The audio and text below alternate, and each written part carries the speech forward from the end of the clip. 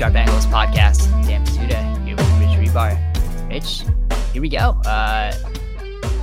This is our last show before the draft. Just to jump into some programming notes, we're going to have on Monday a show with Warren Sharp, Ryan McChrystal, Brendan Donahue going over some draft things as they've been, doing a whole bunch of mock drafts and accurately.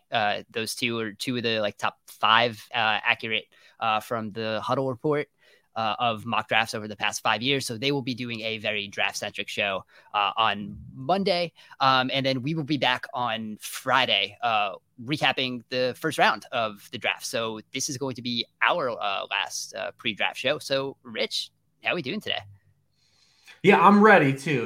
We're always we're at that Right. point every draft season, right? Where you're in the weeds on prospects. Almost everyone's at this point picking apart what a player does bad, and you start to get the pessimistic angle on every single player at this point of the draft process. So I'm just ready kind of for it to be here, and then you get just kind of the flood of news and agendas kind of pushed out for teams, like we talked about the Panthers last week. So we're very much in the mode of don't believe anything season, and very much in the mode of extreme pessimism on every player.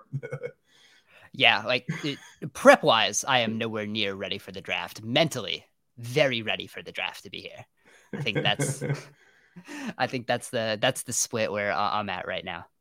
Yeah, it's been a unique draft for me just because it's so edge rusher, defensive, and offensive line driven this first round. So it's been a little bit lesser for me. I mean, obviously this wide receiver class is good, but there probably won't be a first round running back taken. We would hope that there won't be one, but there really isn't that many options. The running back class isn't strong. The quarterback class isn't strong. It's really these wide receivers kind of carrying my level of what I am doing in terms of content creation and in the weeds of actual researching these players on. So it's been a unique draft for me too. I'll be all over day 2 though. Day 2, I'm going to be all over a lot of those players. Yeah, there we go. That's where you're going to thrive. Luckily for that, not writing up prospects live, because day 2 would be that would be a thing. Yeah, just in terms of all the content we'll have, we're gonna be back on Friday morning. We'll have that. We'll have a bunch of written content also on this site. Not going to be putting anything live at the time, but stay here, follow along. We'll be coming along with the draft, which is coming up. But what we'll start with today is something that apparently happens every other day in the NFL right now. A star wide receiver has requested a trade. So we got Deebo Samuel requesting a trade from the San Francisco 49ers. There were talks that, the contract extension talks had never really completely started. Turns out that might have been more on Deebo's side than the 49ers side, which I think makes this more interesting and different than some of the other receiver moves that we've seen. The Devontae Adams thing, which was, he wanted to be the highest paid wide receiver. We kind of talked about why that didn't really make sense at the time. And then, Green Bay did eventually say, okay, we'll do it. And then he said, no, I'd rather go play for the Raiders. The Tyreek Hill thing was a similar thing. The Chiefs didn't want to hit the contract point that Tyreek Hill wanted to hit after that. And now Samuel, it kind of seems like the 49ers are okay paying him. He might not want to be a part of the 49ers, which there's some concerns about his role. And I think that's where I want to start here, because I feel like we have a fundamental misunderstanding of what Deebo Samuel is and what the Deebo Samuel role is, right? Because I think after last year, after all of the the running back snaps he got, we somehow as a general public thinking and talking about Deebo Samuel, made him into this guy who needs these snaps out of the backfield in order to be productive. And that's just not the case, right? He was fine before they started that. The Deebo Samuel role started because they had injuries at running back. They had no other way to do it. And, Deebo could do it, right? He did not need the Deebo Samuel role. The 49ers needed Deebo Samuel to play that role. And I think that's a big disconnect that I feel like we've had in the Deebo Samuel discourse right now. He was second in yards per route run among wide receivers. He's fine. He had the same ADOT as Cooper Kupp and had double the yards after the catch. Deebo Samuel is a fine wide receiver. That is not someone who needs to be schemed up to be productive. Yeah, absolutely. Now, the question is, though, when you go into that, though, is that the 49ers being forced to put Deebo Samuel in that spot out of necessity, is that something, though, that they don't want to put back in the bottle either? Right. That's the And I kind think of that's like, his concern, right? right. That kind of Yeah. seems And like that's what it is. yeah, and there has to be more to it too. Because if you go to Debo Samuel's, website, his merch website, he's selling wide back shirts, man. Like he's not exactly running from this. Like you can buy wide back merch on Debo Samuel's website. So there has to be more to it as well, behind the scenes that we probably aren't privy to, whether it be the actual contract offer, which we don't know, if there is any type of schism between him and the coaching staff, or also, to me, that listen, there's still this background element with the 49ers of this quarterback change. And you have a guy that, seemingly all the players like in Jimmy Garoppolo, and you have a player that we heard not one thing positive about in his rookie season in Trey Lance. Not one thing positive was talked about Trey Lance's his rookie season. Anytime they had to play him on necessity, Kyle Shanahan immediately talked about how he wasn't even ready to play. And maybe Debo is factoring in a little bit of that behind the scenes. We don't know. So there's probably a lot going on here. It's probably pulling from a lot of different areas. But yeah, you're 100% right that Debo Samuel can actually play wide receiver though. Like that's what you're getting, and you're getting a one-of-one player that in the beginning of the season, when Brandon Ayuk was in the doghouse, George Kittle's banged up, they leaned on him as an alpha wide receiver. I mean, the dude had 8 carries through 8 games. He actually played wide receiver. He had a 32% team target share over that stretch. He averaged 10 targets per game and over 100 receiving yards per game. He can absolutely carry an offense to the passing game. On the other side, though, you have to think too on the 49ers angle too, is what if it's not just them trying to factor in like this wide back role into the salary? What about his history? I mean, this is a guy that's been perpetually hurt all the way through college. He's played just 30 games in the NFL where he's played 2/3 or more of the snaps. So like that has to be kind of factored into, and it's got to be factored into why Debo's agency has picked this timing right before the draft, which is the most optimal time to try to, get something pushed through. And then also following these wide receiver contracts, this is the most optimal time to cash in from his camp as well. So there's a lot of things moving around here and orbiting the situation.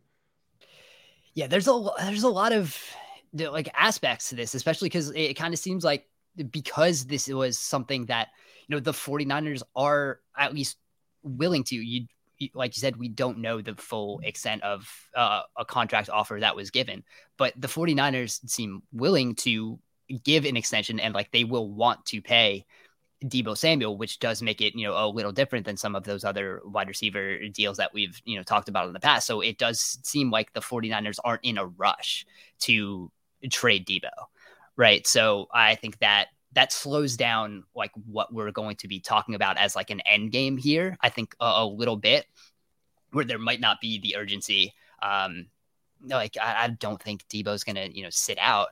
But what situation like this ever does not fall into favor of the player actually getting what they want? Sure, but if there's something that gets worked out, right? Like I still think it can get worked out with San Francisco, because I don't think like the 49ers as a team are going to come into this thinking that like they want to work this out. I think you got to, like, when you look at the Devontae Adams and the Tyreek Hill, like this just became a thing where at the point of the contract where one side was really like, no, that like this isn't going to work. And for, the Packers, even though like they did offer that contract that would have matched what the Raiders were going to give, like they did need to make a move though, because like they have Aaron Rodgers in the last couple years. Like they need something in return, like quickly. I know like the 49ers are, again, we're in the NFC Championship, like, but they like I don't think there's pressing need to force something here. I think they have a little bit more time to kind of work out this relationship. So I think that's kind of what makes this a little different. And if I don't think they'll want to rely on Deebo so much as like that wide back, right? Because like I think in terms of what they want to do, like I'm sure they would rather have a fast running back, the back there being able to, take those balls to the house while Deebo Samuel is, out either, in the slot or wide. Like I think functionally that's they'd rather have their offense be like that. And I think like we talked about this last year when it happened, like part of what made this like really interesting is because especially when like so many of Deebo's the carries came like from 11 personnel. And, you know, the 49ers started using that more than they have. Like by the end of the season, it was like over half of their snaps, which is just not something that the 49ers do. What made that really interesting is like opposing defenses didn't know how to like defend it. They didn't know what personnel the defenses should put on the field to stop San Francisco's 11 because it's not a usual 11. And I think like that's something that the 49ers can still use. You don't necessarily need Deebo Samuel standing in the backfield, right? So when I wrote this article, I think like it just I guess the playoffs were starting. Early downs in the NFL, defenses use base defense against 11 6% of the time. Against San Francisco, it was 19%. They use nickel 86% of the time league wide against 11. It was only 74% against San Francisco. So like that's one of those things that Deebo does bring, and when they use that type of personnel, but I don't necessarily think you need Deebo to be in the backfield for that. And I think that's something San Francisco could probably, they don't need him to do that. So I think they can shy away. So I'm not like completely worried about that, but I get where Deebo is coming from, right? Like you are a guy who has had an injury history. You don't want to be put in the position that historically has like the highest injury rates and like why we don't draft running backs highly, right? Like you don't want to be put more in a position where that value is devalued. And you're taking more hits, right? Deebo Samuel can make so many guys miss in the open field. That's harder to do when you're running between the tackles, like even 5 times a game. So I get his like disinterest in wanting to do that role like more full time. Like I get it that he was like, I'll help the team when they came to it last year. But having that like be what is his like actual role going forward, like I'm not sure how much that helps either party though. Like if we're looking at 2022 and beyond. Yeah, I'm not sure. I mean, I'm not Deebo Samuel. I mean, I think that football players want to get the football as much as possible. I think he just wants to be compensated for that. Yeah. I think he just wants to. I think he's fine with still being the wide back, even if it was to the extent of last year. Although I'm with you, I don't believe that it would be to the extent that it was, necessarily used at the end of last season. But I just think it all comes down to either being compensated or there's something else tacked on here behind the scenes that we're not privy to. That he would want to, change organizations. So we don't really know all of that. But I mean, I know that like football players and like those dudes want the football, man. Like, as long as you're getting paid for it. So, I mean, as long as he's getting compensated as like a wide receiver or even more, we don't know also. Maybe they want more. Maybe they want something that is extra, right? Because he is a one-on-one player. But the part, like you hit it on, this is why I don't think that why I've said that you don't want to put this back in the bottle is because of that. And I think other teams obviously won't be able to copy it because you don't have players that can do it. But that 11 personnel, that the defensive matchup element is the part that's the leverage point, right? That's the whole leverage point of this whole thing. So if you have guys that can do that, I mean, now you're dictating to the defense. And now the defense has no idea what you can do because you can come out in personnel because they're just matching up by what you're putting into the huddle. And Deebo doesn't have to line up in the backfield, like you said, but they have to account for it. So, I mean, that's what makes this thing so unique, and that's what kind of stirs the whole thing. But yeah, I expect them to still draft a running back or, maybe give Trey Sermon some actual playing time this year. But we know that he was pressed into that situation last year just based on the running back depth was exposed in the 49ers last year.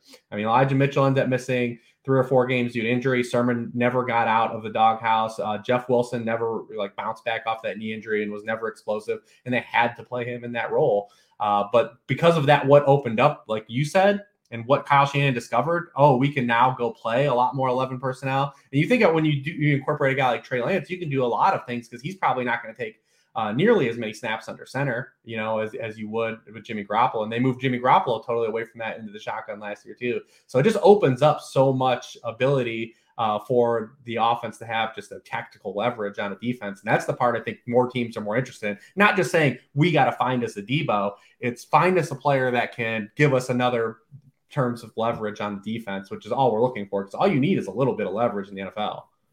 Right. And that's kind of what the Shanahan system has been all about. Right. And like the 11 personnel was just like a new way of doing it. Like this is a team that has consistently, like this is why a Kyle Juszczyk is paid as like the highest fullback in the league by like a significant amount, like more relative to his position than like any other player who's on top of the market. Because Juszczyk is like that tight end fullback hybrid. So when you're in 21 personnel, you don't necessarily know what the 49ers, like the 49ers can be running empty from 21. And like it almost like works as like 10 sometimes, like because they have Juszczyk, they have Kittle, like they have these players who can do so much. And that's what makes the 49ers so dangerous. And using that 11 personnel package and being able to move Deebo around is what just another element of that. It added another layer to what San Francisco could do that you had no idea where they were coming from, which I think brings like the other dynamic here. Like if there is a trade, like I think we're overreacting to like Deebo Samuel needs like Kyle Shanahan to like make him useful. Absolutely not. Right. We're totally overstating that, but I think we can also say this is probably the most like the most perfect place for Deebo. So it like if you do trade for Deebo, like are you getting the most that you potentially could? Like did we just see, like, not to knock anything like Deebo Samuel like will do in the future, but like did we just see the best season we're going to see from Deebo Samuel? So does that make like if you are trading for him, you're now a high pick, you're a new contract, which I think we overstate a little bit. I think there's some parts of like the football commentary that as soon as like you're trading a draft pick and have to give a new contract, like the trade is automatically bad. And I don't think that's the case at all. But I do think you have to like think about what you are getting from Deebo if you are a team that is going to be trading for him. Like, are you trying to recreate exactly what we just saw in 2021? Or are you kind of realizing like we might not get peak 2021, but like we're still getting one of the best wide receivers in football? Yeah, and that's why I think it's more compensation based maybe as an element here, because whatever team is going to acquire Deebo Samuel is going to want to utilize him in a similar fashion to what we just seen, right? Like, you know, that's what you're getting. He's the type of player he is, but he can be a lot more than that, like you said. But there's no way that they're going to, like I said, it's just too hard to put that back in the bottle. Like, you know, just keep going back to that phrase. But there's no doubt we probably just saw the best statistical season from Deebo Samuel. There's really it's going to be really hard for him to replicate what he did. You know, 1,700 yards, led the NFL in yards per catch.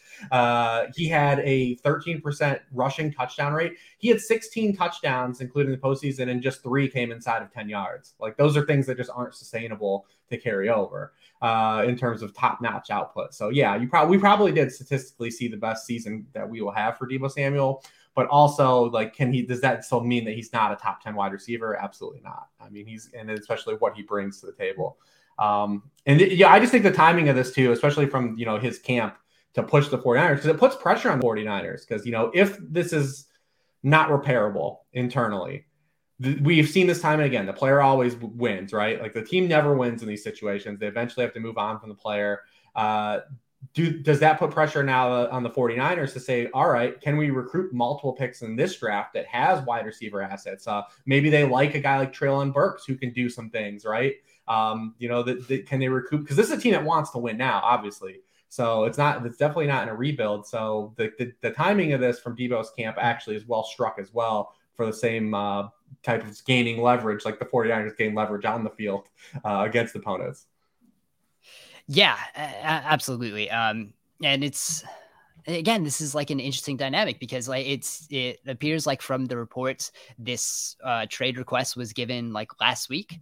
So it's been something that's kind of been working. Deebo had that tweet yesterday that I think was very like quickly deleted, that like reporters are only here to like make stories. The only people who know what's going on are like me, my agent, and the 49ers.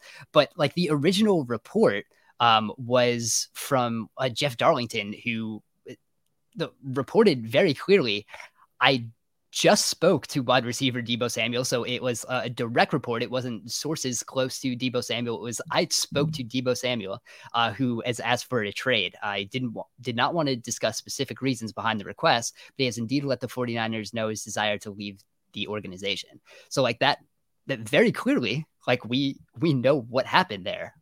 Like there was a formal request. We got that information straight from the player.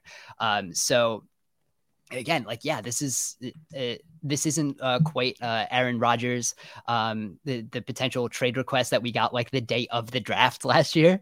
We're getting this a little bit beforehand, but yeah, like you said, like I don't think the 49ers need to be pressed, like I said, but I think that like you do need to figure out if this is a relationship that is going to work long term, and you have like a little under a week to, I guess, really to figure that out and see if it is the long-term play. So if Deebo does get moved, is there a place where you would like to see him go? Do you have like an ideal fit? I mean, fit wise, I mean, obviously I would say like maybe something like the Chiefs would be possible. I mean, obviously the Jets are the one team that has like the combination of both draft capital and cap space. Like when we've seen them, the Jets have been hunting for a wide receiver this entire offseason. They've been linked to Tyreek Hill. Yeah. They've been linked to a bunch of free agents. All they've come out so far is re-signing Braxton Berrios. That's literally all they've come out with all this. So, I mean, we know that they're either going to be aggressive and draft a guy probably at pick 10 or use some of their capital to, acquire one of these wide receivers that are in these. Because not just Deebo, too. Like we've talked about this for weeks, about the wide receiver in this 2019 wide receiver class, because all of the hits almost outside of have all been non-first rounders. So none of these guys have fifth-year options. DK Metcalf, second rounder. AJ Brown, second rounder. Deebo, second rounder. Terry McLaurin, third rounder. Deontay Johnson, a third rounder. All of these guys, these teams are all now put into a pressure point based on how this offseason has gone. And Deebo's just another, like Deebo's he's not the end point. He's still just another fulcrum point in this whole never-ending thing here from that 2019 wide receiver class. So I'm really curious to see how that still impacts this draft, right? We've talked about this a couple of times too, how it impacts how the wide receiver position is drafted, because I believe that the top 5 wide receivers are all going to probably be gone by pick 22 to 24. And does that mean like a George Pickens, a Sky Moore, a Christian Watson now become first round picks because of that, the 5th-year option might mean more at wide receiver than it does at any position. But, I would say the Jets probably would have to be the front runner in terms of obvious spots. The 2 spots that I always keep seeing linked that I just don't see an avenue right now, and granted anything can happen, are the Colts and the Bears. I just don't think that they have the draft capital to pull the trade off. Neither one of them have a first-round pick. Their second-round picks are both lower than the Jets. The Jets have 2 second-round picks ahead of both the Colts and Bears. So they can even offer both of those. I really think that it's going to be hard for those 2 teams to try to offer the 49ers an enticing package. But you would have to assume it's an AFC team for sure, though. Yeah, you would think so. I mean, if we're doing like ideal, and probably what won't happen, like the Chargers send the 17th pick to the 49ers, get Deebo. And like I've seen like some people say like, yeah, and then you have like 3 wide receivers making $20 million a year. Like, who cares? I don't care. You have 3 good wide receivers, fine, pay them. You have one of the best quarterbacks on the league in the rookie. Like, if we're going to say how big of an advantage having a quarterback on a rookie deal is, don't bitch about like whether you have to pay like other stars. Like that's the point. That's the point. I don't care if you have 3 wide receivers making $20 million or not. If they're 3 good wide receivers and you're going to be the best offense in the league, like just do it. Plus like, Keenan Allen is only short term. Like you're probably going to get out of that contract in the next year or 2 anyways. I'm totally on board with you. I like that fit. I mean, they'd be awesome to watch. Like how, like I know they like still like would need a little more speed, but it makes their early down passing make a little more sense if you're still going to have like that low ADOT. I think that opens up some things. Like if you have Deebo and Keenan Allen like in the middle of the field, like and Eckler. Yeah, right. Like what are you doing like that? Like that's an offense that can, and they still have the cap room, right? They have like $18 million in cap space per the NFLPA public salary cap report, which is updated as of Thursday morning. So like they still have the ability, like, and if they wanted to do an extension, like they can do that. And like you're not going to get in trouble with extensions like for good players. You're just not. When you start giving like extensions to players like who don't deserve it, and you're doing that on the open market, like that's when you start getting in trouble with these bigger deals. But like even if Debo plays like 10 games, like you're still, especially if you're the Chargers, because you have those two other wide receivers, like you're going to be okay, right? So like in terms of having an expensive position there, like you're not going to be like, if you're the Jets and you're trying to like pay Debo, if Debo only plays 10 games from some injuries or whatever, like you're the Jets, you're still kind of screwed. If you're the Chargers, you're going to be all right. And I think they have a lot built in where they can like have three of the top paid players at the position, and it's not going to matter. By the time you have to do that Herbert extension, like you can figure out the cap at that point, and like you figure out the cap for good players, right? Like that's how the salary cap you can play with it. When like you're the Saints right now, like which we've talked about, it made more sense when Drew Brees was on the team. It doesn't quite make as much sense doing whatever they're doing now. Like there's levels to when you should be playing with the cap, and having Keenan Allen, Mike Williams, and Deebo Samuel on massive extensions is fine when you have Justin Herbert. And then when you have Justin Herbert, who at his extension is going to be like 25 years old, it's fine. I don't see a problem with it. Pay good players. It's okay. Yeah, no, that'd be a fun option. I don't know if I'm getting kicked out of like I'm losing my like analytics nerd card for that take. I don't know, because apparently like paying extensions is bad. But yeah, do it.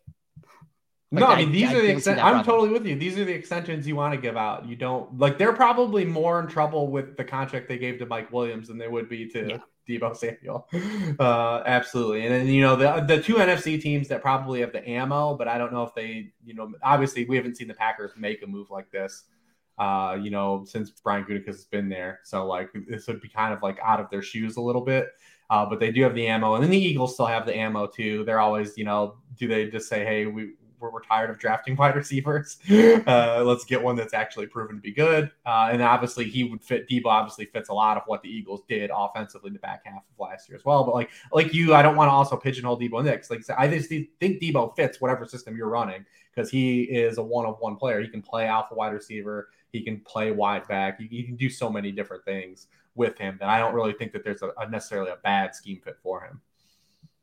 Yeah, I think that's I think the biggest thing we should take away here from the Deebo Samuel conversation is that so far the Deebo Samuel conversation like has been bad and like misrepresents what Deebo Samuel is. And like that's kind of been my biggest issue with some of the things going on. And like we kind of even talked about it when we were talking about like this wide receiver draft class, and how they're like, when you looked at either like Treylon Burks or whatever, when you like brought up the Deebo Samuel role, it like was kind of like a backhanded compliment that like this guy needs to be like schemed open or whatever. And just like going back to that, it just felt like we weren't talking about Deebo in the right way. And like he's just like, he's good. Like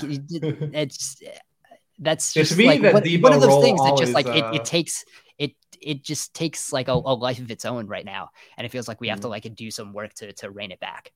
Well, like I said, you're always going to have, whenever something big happens, the tear down element, right? Whether it be the player or the deal, whatever. That's just how the world works, right? Like everyone wants to do the tear down of why this could be a mistake, right? And so like I said, I go back with, when you think about, we keep bringing up the Deebo role around the draft. To me, it goes back to that conversation we had, just that tactical leverage. I think teams want to be able to just have that little bit of edge, have a player where we can come out in 11 personnel and the defense has no idea what the hell we're going to do. And that's like, the element of like a Wan'Dale Robinson or something like that. Like, that's why those players are finding a little more, hopefully, nuance in the NFL. But, we haven't seen it, fully manifest the way that we've seen the levels of Deebo do it at the back half of last year. Yeah. And that's definitely the case. And like, that's why people are searching for that should be what we're talking about with the Deebo Samuel role. But again, it hasn't felt that way. No, it hasn't at all. So it'll be interesting to see like what this does mean for Chiefs. Would be super fun though. I mean, the Chiefs moving on from this offense that kind of we've seen at multiple points the past years, like not totally like figure it out, but then they're going this whole new direction where you'd have Juju and you still have Kelsey. Like they'd be a lot of pretty unique offense. Yeah, it certainly would be the case. I think I've seen some reports that they appear to be like sitting it out right now, at least like this offseason as they because they didn't pay Tyreek, so you would figure that probably is part of the process, right? Right. Yeah, and I think that's kind of adds another element to the Deebo thing too. Like, what exactly does this contract need to look like? Because we talked about like these contracts, and like there was that weird article on The Athletic, it was maybe Wednesday, maybe Tuesday, everything about the wide receiver contracts, and there was like an assistant coach in the league who said it's 100% Christian Kirk's fault. Which one that happens every year though. We talk about Christian Kirk every year, right? So like it's a very weird one, like for an assistant coach to be like that confident in the market, which unless this is like the most powerful assistant coach in the league, like probably isn't really dealing with like contracts and value there. And like Christian Kirk really has like very little to do with what this wide receiver market looks like. Like we've talked about it, and I like won't go into it again, but it's like it all comes back to that DeAndre Hopkins extension.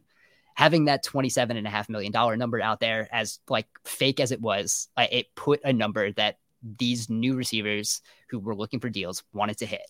That's why the Davante Adams deal is the way it was structured. That's why the Tyreek Hill deal is the way it was structured. Like these guys aren't making $30 million a year. But again, like that number is something that is out there and is going to be hit now.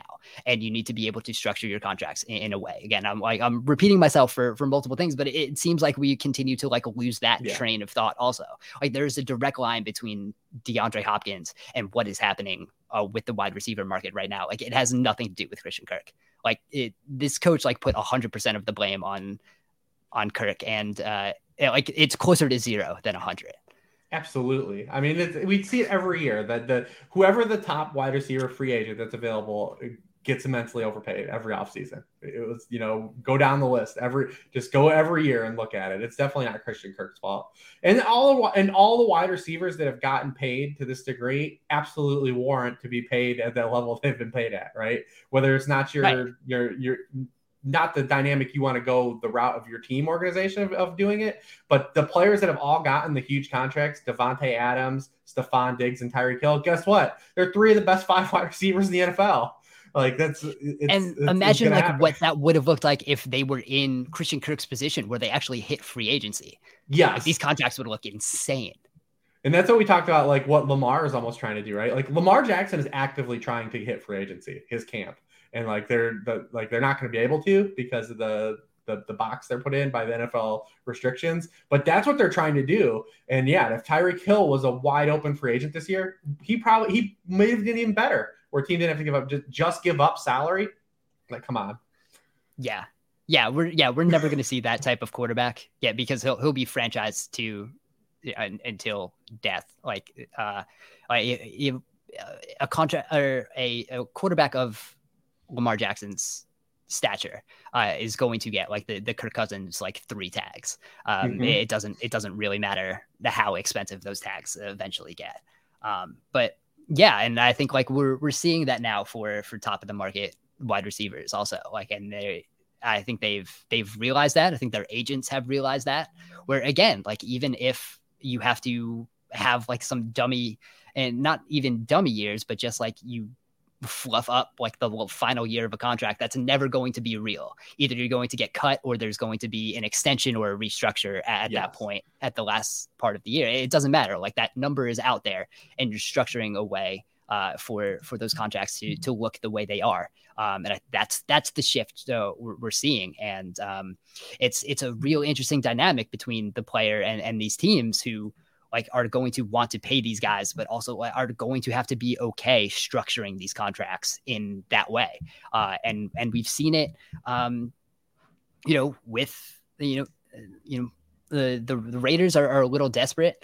I think the Dolphins are a little desperate. So we've seen like those teams that are willing to do it, but we'll see how other teams are going to be when like you said, the rest of these guys coming up, AJ Brown, Terry McLaurin, Terry McLaurin seems like a really nice guy. Maybe too nice at this point.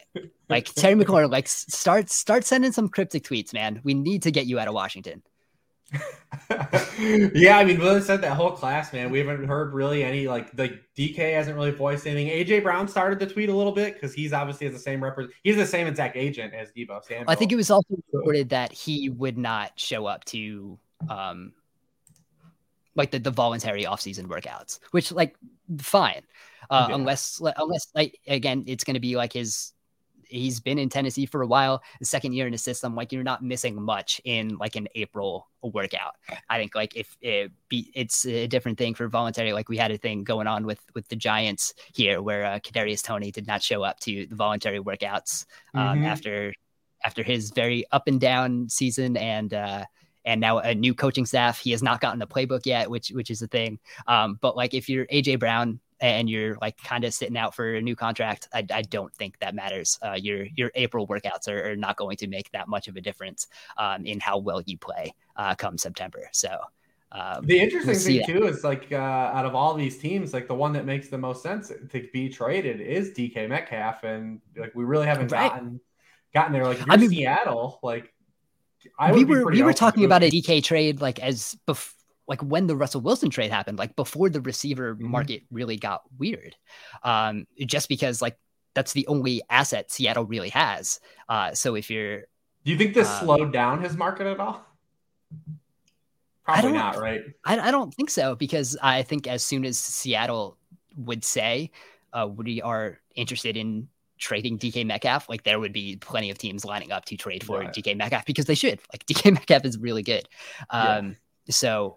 But if you're Seattle, I mean, you got us. I feel like Seattle, and we just did their team write up last week after we did the last podcast, and like for me, I still feel like they've got 1 foot in, 1 foot out, and it's not going to work that way.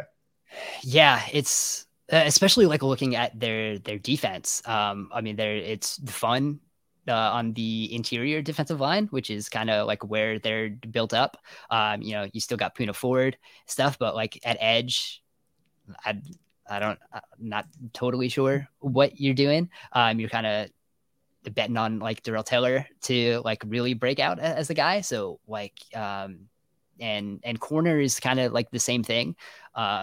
You're kind of like hoping some guys hit, like, so I'm not sure this defense is going to be that good. And then when you look at offense, like it's Drew Lock versus Geno Smith is going to be your quarterback competition. So, the offensive line is an absolute nightmare. I mean, it's absolutely brutal right now. The offensive line. I mean, you're probably not going to take a quarterback at 9. So they'll probably take a quarterback with one of their picks in the second round at 40 or 41, and just give that guy a shot. Okay. Right? So is that even worth it? Because no, it's not. But so we can right. So we can pivot here to do like our little bit of draft talk, because I just wrote about kind of like the accuracy of some of these quarterbacks this past week. Like looking at we talked about it a little bit when we had our quarterback show, but when really breaking it down, I looked at, where these guys were accurate into like which parts of the field. And I think it got me more pessimistic about this quarterback class. And that already like was not too optimistic to begin with. I'm still in like Malik Willis or nothing, but and I think that goes to it. Like even if you're like the Lions, I like Matt Corral at 32 is a worse pick and like put your franchise back more than like Malik Willis at 2. Like Malik Willis at 2 it's smarter pick than Matt Corral at 32, right? Because you're still using a first round pick in the back part of the first round. So like you're still pretty invested in this guy, and then you're getting a significantly worse quarterback. So like if you are a team like Detroit and you're thinking about that, like just do it at 2. And get the better quarterback with the trades. Take the better player. Yes, like significantly. So like, especially when looking at like at a Matt Corral, who is probably going to be like the guy teams are thinking about at like that back half of the first round. And he just like, he seems just like doesn't really the 2 guys like that get kind of pushed out. And he just like doesn't really have the accuracy anywhere. So like he's like has bad like short area accuracy, like from 1 to 10. And if you're like and if you're an RPO guy and you can't throw like accurately within 10 yards of the line of scrimmage, like what are we doing here?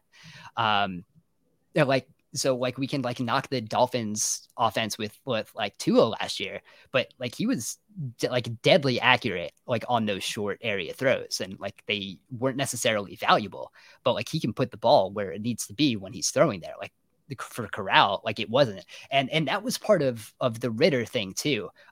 Ridder had the worst in this class, the accuracy from 1 to 10 yards past the line of scrimmage. And that's like not great. And like we talk about how valuable it is to like throw intermediate and deep, but still like half of the throws in the NFL come between 1 to 10 yards. And that's just where the NFL teams and NFL quarterbacks live. And the best quarterbacks are getting the most value, like 11 or more yards down the field, but you still like have to have what that is in 1 to 10. And like Ridder just wasn't accurate there. And those are some like spurts in bad accuracy, like in other places. But for, again, like such a quick processor that like Ridder like certainly is. And I understand like why the people who like that type of quarterback like but Ridder, it's getting double counted at this point. So like Ridder's getting bonus points for doing stuff the other guys didn't do, but he's still projection and doing that better at the NFL level. Right. Yeah, and doing it accurately. So like he's I think such a quick processor that like he does give himself like a little margin for error, right? Like so it's not like he's inaccurate and late, which would, I mean, I think would make him undraftable. So like he's getting talked about where he is because he can process, and maybe you can help with the accuracy a little bit. And I think that's kind of what you're banking on there.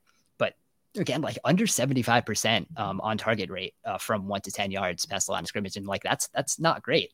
And then when you look at like, he was a guy that wasn't pressured ever ever. He had the second lowest pressure rate of quarterbacks in this draft class. So like, and then when you saw when he was pressured, it just completely wilted. Yeah. And then like when you look at again in the short area, which is I think where a lot of like this kind of focus was, because again, so many passes go there. Like that is where, like, if you talk about Kenny Pickett being accurate, like that is where he is accurate. Like that was among the top in the class, but Malik Willis was right there, like almost the same on target percentage to that area of the field. And like did not have as many like schemed open and like over the middle kind of throws as Kenny Pickett did. And even though like Malik Willis had like that terrible on target rate from 11 to 19 in the intermediate range, like 45%. Like the year before he was at 75%, which would have been like one of the best on target rates in this class, and like even like looking at last year's class too. So you kind of wonder like what happened there. He threw way more to the outside this past year, and so his like more than half of his intermediate throws like were to the sideline, which it makes them a little harder. But again, like even with that, I still have more confidence in what Willis can do like past 10 yards past the line of scrimmage, like then Kenny Pickett, because again, like we talked about with Pickett, like every time I would watch him like throw a deep ball, it was just like, oh, Jordan Addison is really good. And Kenny Pickett's not bringing Jordan Addison with him to the NFL. That's how I was with Manziel when Manziel came out. Maybe in a couple. I don't know. Everyone saw Manziel. I'm like, I don't know, man. Mike Evans looks really good. But like, yeah, I think if you look at like Kenny Pickett's deep ball, which again like was fairly accurate, and was completed often, but Jordan Addison made up for 51.4% of the deep targets, 56.5% of the catchable deep targets, and 55.3% of Pitt's receptions, and 58.4% of Pitt's deep receiving yards. And then on deep throws not to Jordan Addison, the catchable ball rate was only 47%. So like there's a big difference there when you're throwing to the best receiver in college football, who like won the award for that and not. And so I think like that's again, it continues to be a big hesitation on what Kenny Pickett can bring to the next level, especially like he's erratic in the pocket too. Like he's not a fast processor. So it just this did not help me. Sometimes this like helps me find like some quarterbacks who are going to be, maybe good and we're underrating somebody, but I didn't really see that. And so I'm also is more solid on the stance of like Malik Willis or nothing. But so to go back to like what started this, if you're like taking a quarterback in the second round, I don't know how that helps you at all, because I don't see like any of these guys being like under the radar type things. And like, again, this is like this accuracy thing is usually like where you can find maybe like a second or third round guy. It's a reason I liked Tyler Huntley so much, because like he had like best in class accuracy to like all three levels. So like he was an underrated guy, and there's no one in that class this year. They're just not as good as they should be. So like trying to hit on a second or third round guy, I don't think that's a smarter deal, because there's no one willing or capable or worthy of going in the first. I think that kind of makes the second and third round picks even worse, because you could get players that are actually going to play for you. And it's just like isn't a good class.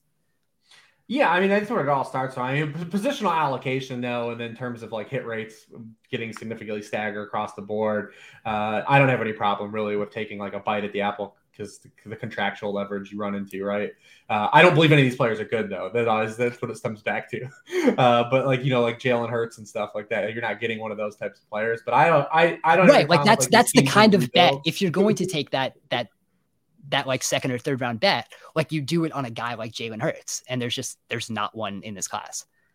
Yeah, I mean, Seattle's got pick 40, 41. I guarantee that's probably a quarterback with one of those, if they're there at that point, which I assume they will be most of those guys. I mean, I still would say that we're only going to get 2 first rounders, right? I mean, are you in that camp still, or you still believe that like the NFL is going to have the FOMO and elevate some of these guys? Yeah, I could technically see more. Like I wouldn't be surprised. Like no one should do it. Like I only think one guy should go anyways, and even he's a reach, but not as much to reach as the other guys. I think Willis is the only guy that should go in the first round. But it sounds like Pickett throughout the whole process is going to get in the first round. Yeah, it does seem that way. But yeah, that I agree with you. I think one guy should. If I'm the Lions, I would take him at 2. And then I would not touch like any of these other quarterbacks. It's just they'd figure it out next year. Or I would have tried to figure it out last year. That's just kind of like where we are with this quarterback class, which again, like makes this draft kind of interesting. Again, like from your perspective, maybe not as much again, because like there's not as many like quarterbacks to talk about and running backs also. Like we haven't even really touched wide receivers. We haven't really touched running backs on this show at all, because we don't need to. Yeah.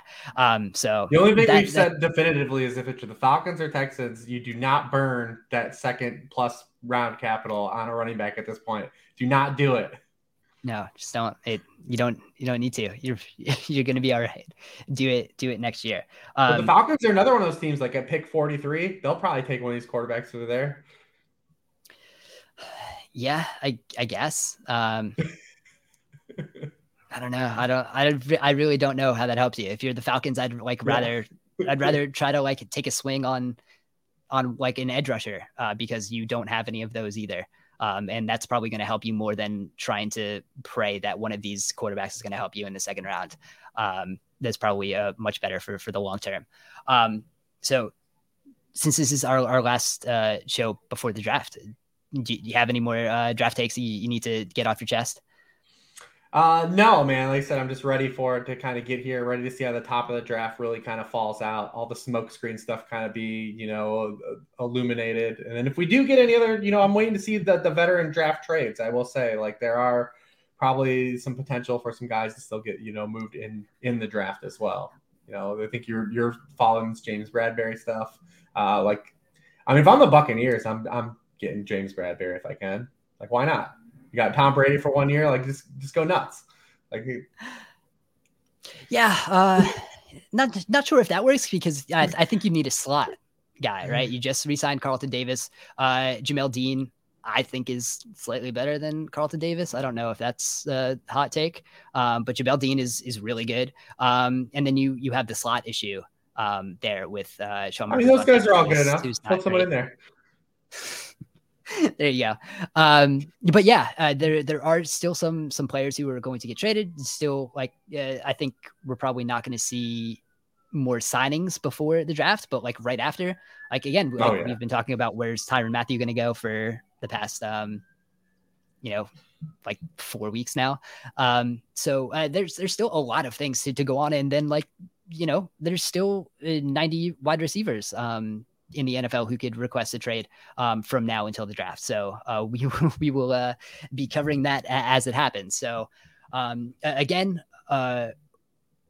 we'll have a draft show on Monday with Warren, Brian McChrystal, Brendan Donahue, who have been doing most of the draft coverage for us on sharpfootballanalysis.com. We are going to have a Twitter Spaces. Whether that ends up being on this feed or not is still to be determined. But we will be doing that on Monday night with the whole crew of Sharp Football Analysis. So join us then. Keep an eye out for that. And Rich and I will be back on Friday recapping the first round of the draft. You can read all of our stuff on sharpfootballanalysis.com. You can follow Rich on Twitter at Lord Reeves. You can follow me on Twitter at Dan Pizzuta. Thank you guys for listening. We will talk to you again soon.